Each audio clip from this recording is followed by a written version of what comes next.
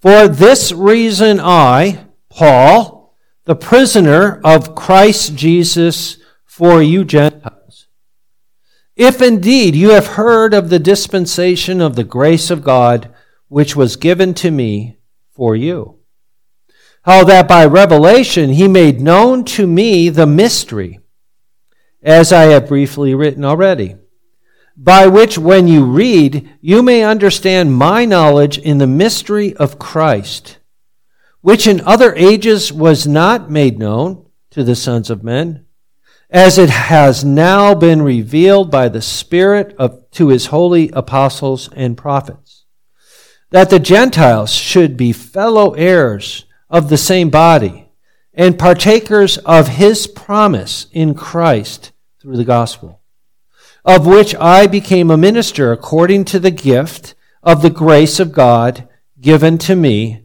by the effective working of his power. To me, who am less than the least of all the saints, this grace was given, that I should preach among the Gentiles the unsearchable riches of Christ, and to make all see what is the fellowship of the mystery, which from the beginning of the ages has been hidden in God, who created all things through Jesus Christ, to the intent that now the manifold wisdom of God might be made known by the church to the principalities and powers in the heavenly places, according to the eternal purpose which he accomplished in Christ Jesus our Lord, in whom we have boldness and access with confidence through faith in him. Therefore I ask that you do not lose heart at my tribulations for you, which is your glory. The grass withers, the flower falls, but God's word abides forever. Amen. Amen. Let's pray. Father in heaven, we do thank you once again for these words from the Apostle Paul, ultimately from the Holy Spirit through Paul to your people, not only in Ephesus at that time, but also for us today. And so we ask, O Lord, that you would speak to us as you did through this letter, and that we would understand and appreciate the mystery that was revealed through the apostles and prophets to the Gentiles, to us, that unsearchable riches of Christ. We pray that you'd strengthen our hearts, as he says, so that we would not lose heart in the midst of the challenges and trials and struggles and battles that we are facing. Enable us, O Lord, to rejoice and to, as it said, what we just sang, that truly through our lives, through our words and through our lives, though they may see you. We pray this now in Jesus' name. Amen. Beloved in the Lord Jesus Christ, so we began this sermon last week, and the title of the sermon is Captured by Grace. And if you remember last week, we asked the question of, have you been or are you captured? Right now in Israel and in Gaza, there are many hostages that have been captured by Hamas, and many are being executed or are dying as Israel is attacking now northern Gaza and attempting to rescue these that are captured, but we don't know exactly how well they'll do. But have you ever considered yourself captured or a captive? Well, again, what did we say in Adam we all were? We're in the kingdom of darkness. That's the state of all mankind. All those people there, they're not believers in Jesus Christ, whether they're Israeli or whether they're Palestinian, whatever. Apart from Christ, they are captured by Satan. They're in the kingdom of darkness. Are you? Are you an enemy of God? That's a hard thing to ask. What do you mean? I'm not at war with God. Well, if you're not in Christ, you are. At least that's what the Bible teaches. Paul has been going through and talking about what it was like to be outside of Christ. He talks about in chapter 2 being dead in trespasses and sins. He talks about being aliens of the commonwealth of Israel, without Christ, without God, and so on. But he then says, God's grace. And so what we looked at last week, the first point in the outline, do you know the hope of God's calling? We focused in on verse 1, in particular, Paul's calling, and his calling is a prisoner of Jesus Christ for you Gentiles. But he looked at it as positive. I'm a prisoner for you. And at the very end, if you notice, is verse 13, he says, therefore I ask that you do not lose heart at my tribulation as a prisoner, because it's for you, which is your glory. Rejoice in my chains, because I do. I'm a prisoner of Jesus Christ. And God is using this prison to bring the gospel to people that I wouldn't be able to reach. He says in another letter, the household of Caesar is hearing the gospel. Can you imagine being chained next to Paul as he's preaching and sharing the gospel with people as a guard, a Roman soldier that has to be chained to him? He hears the gospel. He's stuck there. It says that many came to faith through that prisoner situation. That's where Paul is right now. He's in prison. But yet, what does he do? He looks and he sees he has a heavenly perspective on earthly circumstances. And that's the point. He glories that he's a prisoner of Christ Jesus for you Gentiles. Do you? Do you have that same kind of perspective? Do you have a heavenly perspective on whatever it is you're going through? Woe is me, I'm under the circumstances. Is that a temptation we all have when things go wrong? But yet Paul, he has a heavenly perspective. Praise God. This circumstance, these things that I'm dealing with, which are life and death threat. He's a prisoner facing execution, and yet he rejoices because he knows who he is. I belong to Jesus Christ.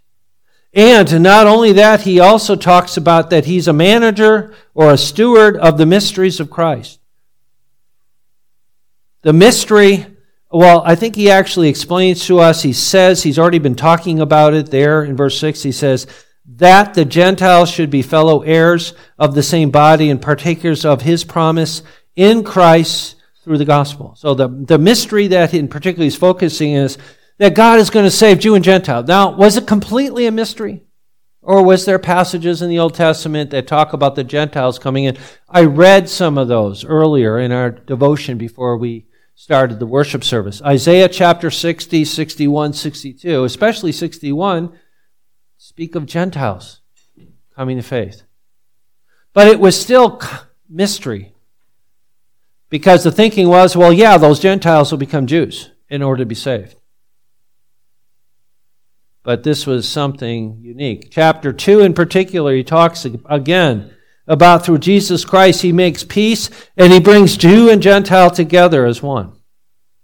That's the mystery, that he is responsible to communicate. He is an apostle to the Gentiles. He is a servant or minister of grace, by grace. Did you catch that one statement as we read? Verse 7, of which I became a minister, a servant, a deacon, according to the gift of the grace of God given to me. Did you catch that 3 times? I'll read it again. The gift, grace, of the grace of God, grace, given to me, grace. And then he goes on in verse 8, to me, who am less than the least of all the saints, this grace, there's number 4, was given, number 5. So what do we say this letter is? It's a letter of grace, right? Here Paul says his identity is the grace of God. Is it yours? Do you live to declare, to thank God for his grace? Is that why we have the name of the church, Grace Reformed Church? Well, one of the reasons. So my question is, what's your identity? Is your identity found in Christ or in yourself? That's really what it boils down to, right? Who am I? Am I in Christ or am I in Adam? In myself. I live for self. Every man does apart from Christ. Every woman does apart from Christ. What's your identity? Who are you? Where do your eyes focus? Second point, moving on. Do you know the riches of the glory of his inheritance in the saints? Verse 8. To me, who am less than the least of all the saints, this grace was given, that I should preach among the Gentiles the unsearchable riches of Christ. I don't know about you, but when I read verse 8 and I read that first part, doesn't that strike you? I am less than the least. What is that? How would you describe that? I am less than the least saint. The lowest saint, the weakest member in the church. I'm less than them. Is that humility? Is it because of the grace of God? And Paul knows that it's only by grace that he's saved. It's only by grace that he perseveres. It's only by the grace of God. God's personal active involvement in his life, he would go, there but for the grace of God, go I. Did he understand this? If he's preaching grace, did he understand that he needs grace, that he is a recipient of grace? That's his identity? Yeah, and so what does he do? He says, I'm less than the least in myself. And he goes on in other places to explain why. He persecuted the church. He tried to destroy the church when it was a baby. A little baby. Weak and helpless. Kind of like what's happening with Hamas, killing babies. Paul was out there trying to kill the church. And yet God was gracious to him. God saved him. He humbles himself here as well. Grace is not of ourselves. It is a gift of God. As Jesus said, without me you can do nada. Okay, nothing. Right? Whatever you do apart from Christ is nothing. Without faith, it is impossible to please God. Can an unbeliever please God? Someone apart from Christ, can they please God? Not according to the Scriptures. Without faith, it is impossible to do anything pleasing to God. Because it's the kisses of an enemy at best. Though Paul is an apostle and a preacher sent by God, yet he understands so well. Without Christ, I can do nothing. Without faith, it is impossible to please God. He reminds himself from what he was delivered. One of the things that struck me when I was graduating from seminary years ago was, I was afraid. I was scared when I came out of seminary. And you know why I think I've shared this before. Why was I scared leaving seminary? Because I don't know anything. The thing that I've learned was the more I learned about the Bible, the more I learned that there's so much more that I don't know about the Bible, and you're going to expect me to know it all. You're going to come to me and ask questions, and I've never thought that before. The more you learn how much you don't know. That's what Paul is saying here too. He's been given much, but in the process he's realized there's so much more that I don't know. So that grace actually humbled him. And that grace humbles us as well. Notice the word he uses.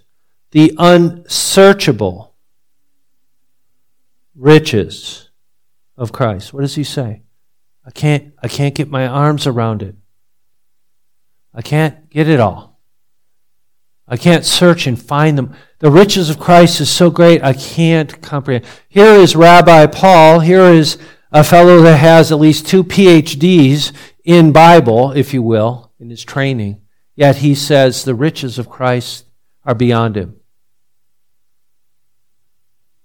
And yet we learn more about Christ from his writings, and yet he himself humbles himself.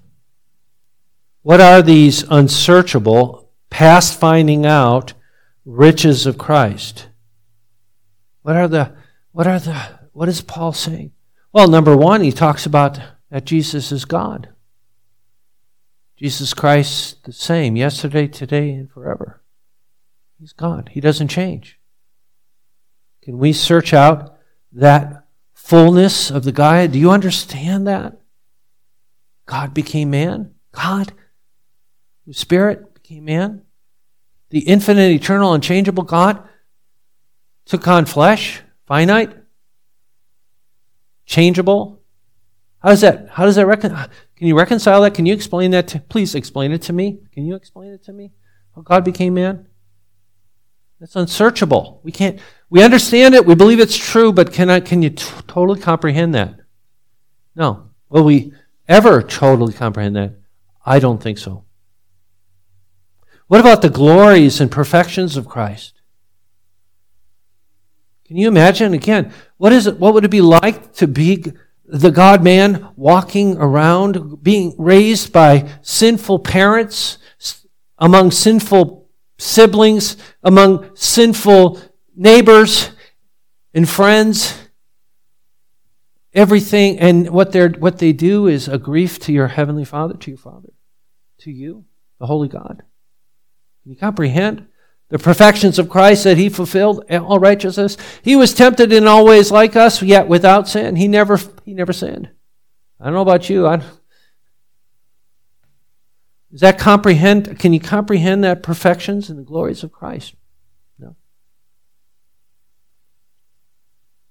What about the fullness of grace? Comprehend grace? How are you doing? Do you understand the grace of God? I think we misapprehend it. The riches of Christ, that which he possesses himself and that which he gives to us. Do we understand and comprehend what we have in Christ? The riches. You know you're rich? Somebody recently won $1.3 billion in the lottery. You heard about that? You know that you're richer than them? Do you understand that? In Christ, I have eternal life. What good is it to win $1.3 billion if you're apart from Christ? What is it if you gain the whole world and lose your soul? Who can give a price? You have eternal life. It's more precious than anything else. How do you know? What is the value of something?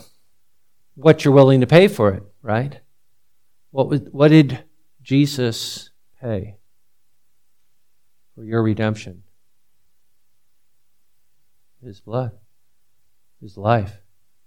He laid down his life for you, for your redemption. Is your life precious in his sight? It's the most precious thing. That which he gives. That's what Paul is glorying in here, the riches of Christ. It was a mystery, yes. What? That you and I, Gentiles, would be fellow heirs with the Old Testament people of God and partakers of the promise of Christ. Remember we talked about earlier, how important is the promises of God in your assurance that you are saved? It's the basis. Is that rich? Is that your riches? The answer is yes. So what are some of these riches? What are the benefits of the covenant of grace? Well, how about effectual calling? What did we do? What was the first thing that happened in the worship service this morning as God called you here? Right? The call to worship. But what about the call to salvation? Does the gospel go out throughout the world? Did the gospel come to you? Was that call effective? Well, you're here. That's a good evidence of it. Regeneration, being born again. effectual calling. Is that one of the riches of Christ? That he takes dead people and brings them to life again? Is that a riches? Is that a blessing? Well, if you don't have that riches, if you don't have that blessing, what are you? You're still dead. You're still an alien. You're still separated. You're still without God, without Christ. So, regeneration, the work of the Spirit of God, applying the work of Christ to our lives, and we are born again, isn't that the greatest riches of all? Better than anything. What about the knowledge of the truth? The promise. Again, our faith is based on it. Without it, we don't have faith. We're not saved. Are you thankful? That's kind of where we're driving. What about justification by faith alone? Do you rejoice in that? What did Martin Luther say? It's the foundation. What did Calvin say? It's the hinge upon which the door of religion spins, moves. Justified by faith, we have peace with God through our Lord Jesus Christ. Amen? Is that a riches? Is that precious to you? I am just as if I never sinned. I am righteous in Christ before God and an heir of eternal life. Is that a value to you? What about adoption? Again, I can go to God, the Almighty Maker of heaven and earth, and say, Father, our Father, my Father, adopted by Him. What about church membership? Well, inclusion in the body of Christ. Is that important? Is that a riches? I belong to Jesus and His people. Does Jesus love His church? Does He wash her? Did He redeem her? Does He care for her? Does He love the church like the bridegroom loves the bride? And the answer is yes. And I am included in that. Heidelberg Catechism, question number 55, speaking of the church, says it this way. Actually, 54. What do you believe concerning the Holy Catholic Church? That out of the whole human race, from the beginning to the end of the world, the Son of God, by His Spirit and Word, gathers, defends, and preserves for Himself unto everlasting life a chosen communion in the unity of the true faith, and that I am and forever shall remain a living member of this communion. Notice the focus. The Son of God, by His Spirit and Word, gathers, defends, preserves for Himself unto everlasting life. Is that a riches? Is that rich? Is that a benefit? That Jesus gathers together His people, His communion, His church. He defends her from all attacks, and He preserves her for Himself. And that I am and forever shall remain a living member of this community. Isn't that assurance? Isn't that perseverance? Isn't that something to thank God for? What about the indwelling of the Holy Spirit? It says that Jesus sent the Spirit. He would go to heaven so He could send the Holy Spirit, who dwells with us and puts up with us and takes care of us and convicts us and cares for us, personally lives with us, indwells us. Is that riches given to us in Christ? That we have God walking with us. As we go to school, as we go to work, as we're at home, wherever we are, the Spirit of God is dwelling with us, and He is preserving us, and He's taking care of us, the riches of God. What about sanctification, the work of the Spirit? What about glorification? These are just a few of the many riches, as Paul says there. We can't comprehend them all. My question to you is, how does this knowledge affect you? My hope and prayer is that it overwhelms you. I'm overwhelmed by it. Hodge, in his commentary, says it this way. Wherefore, because we have this access to God, the sum of all good, we ought to rise above all the afflictions of this life and maintain a joyful spirit, Since they are the objects of such a redemption and have this freedom of access to God, believers ought not to be discouraged by all the apparently adverse circumstances attending the propagation of the gospel. And he could go on. In other words, does this overwhelm you? If you stop and start to think about what I have in Christ, should it cause joy? Wow, I'm redeemed by the blood of the Lamb. What does it say in Isaiah? The redeemed of the Lord shall come with singing into Zion, and everlasting joy shall be upon their heads. They shall obtain joy and gladness, and sorrow and mourning shall flee away. Is that your response? Or is your response I'm bored. Pastor, when are you going to be finished? My concern is that this has no effect on you at all. Here are the riches of God in Christ. So what? No big deal. I already know this stuff. I've read the Bible. I don't need to read it again. Have you ever heard anyone say that? I've heard someone say that. Oh, I've read through the Bible. Well, why don't you read it again? I've already read it. I don't need it to read it again. No. Is this important to you? It's more important than the internet, your job, your family, your life. Oh, Pastor, is that most dangerous? What did Jesus say? I'd rather you be hot or cold. Hot is good, and I think in the context, cold is good. But if you're lukewarm, what does Jesus say? He's speaking to whom? The church. And he's saying, I will vomit you, spit you out. Where are you? Hot, cold, lukewarm. Concerning these things. Repent. Repent. Turn away from that lukewarmness. I don't care. I don't know. I don't see anything of value. My heart prayer for you is, this is more important than life, what Christ has given me. My third point, do you know the exceeding greatness of His power toward us who believe? That resurrection power. Again, he says the reason that he is saying these things in verse 13, therefore I ask you, do not lose heart at my tribulation for you, which is your glory. Do not lose heart. The afflictions of life. Greater is he that is in us than he that is in the world. Why should I not lose heart? Because God has a purpose, and that purpose is being carried out in my life. Why is there warfare in Israel? Why is there warfare in life? Is God working His purposes in both? Is He sovereign? Is Jesus on the throne? And what's He doing there?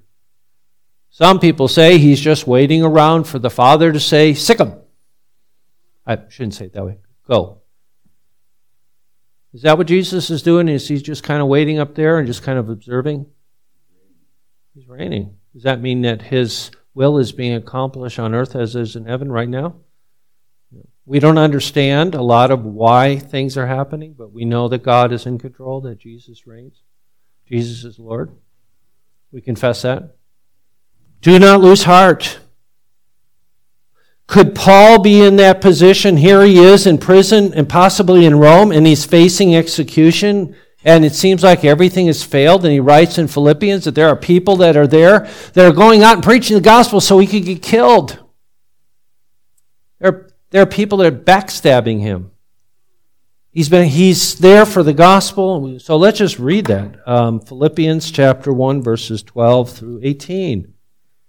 But I want you to know, brethren, that the things which happened to me have actually turned out for the furtherance of the gospel, so that it has become evident to the whole palace guard. This is in Rome. This is we're talking about Caesar. It has become evident to the whole palace guard and to all the rest that my chains are in Christ. And most of the brethren in the Lord, having become confident by my chains, are much more bold to speak the word without fear. Some indeed preach Christ even from envy and strife, and some also from goodwill. The former preach Christ from selfish ambition, not sincerely, supposing to add affliction to my chains. Hear that? There were some people that were preaching the gospel in order to cause trouble for Paul. Isn't that strange to hear? That happened today. But the latter out of love, knowing that I'm appointed for the defense of the gospel. What then? Only that in every way, whether in pretense or in truth, Christ is preached. And in this I rejoice and will rejoice. What kind of attitude is that? Praise God that someone is trying to get me killed. These people are out there preaching the gospel so that Caesar's going to execute me. You have that kind of thinking? Do I have that kind of thinking? Thank you, Lord. I embrace the persecution, the hatred of you applied to me. That's not normal, is it? That's a work of grace, isn't it? He says, do not lose heart. God is working these things together for good. So what is our calling? Verse 10 of our text. What is our calling? To the intent that now the manifold wisdom of God might be made known by the church to the principalities and powers in the heavenly places. One author refers to that. Do you know that the church is the university of the angels? Ever heard that? That the angels in heaven and the demons are seeing the manifold wisdom of God being displayed through us. You ever thought about it that way? When we get to heaven and we sing, as the redeemed of the Lord, can the angels join us? Are they redeemed by the blood of the Lamb? No, they never sinned, never fell. They don't have redemption. When the church opens her mouth and sings the praises of God, the angels will stand in silence and learn. When we worship God here, the angels and the demons are learning about the grace of God. In your life, as Christ is working, as the Spirit is working, the angels, the principalities and powers in heavenly places are observing, are being educated through the church. You ever thought of life that way? That's what Paul is saying here. That's our calling. To make known the manifold wisdom of God to heaven and earth. We are the university of the angels. How is that made known? Number one, by our lives. It's God's power manifested in our lives.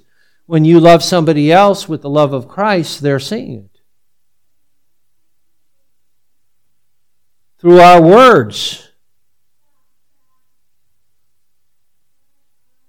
Through our heart. Through life and death. In the power of Christ. So, in conclusion, what is your identity? Is it like Paul? Are you a prisoner of Jesus Christ? Are you a free man or a free woman from the world, the flesh, and the devil, but yet captured by grace? My prayer for you is, the answer is yes. Shall we pray? Father in heaven, we do come before you, and we thank you that your wisdom has been revealed to us through the gospel, and your wisdom is being revealed to all of heaven and earth through the church, through the redeemed of the Lord. And so we pray that you would enable us by word and by life to be instruments of the revelation of the unsearchable riches of Christ that was once hidden but is now revealed. We ask this now in Jesus' name. Amen.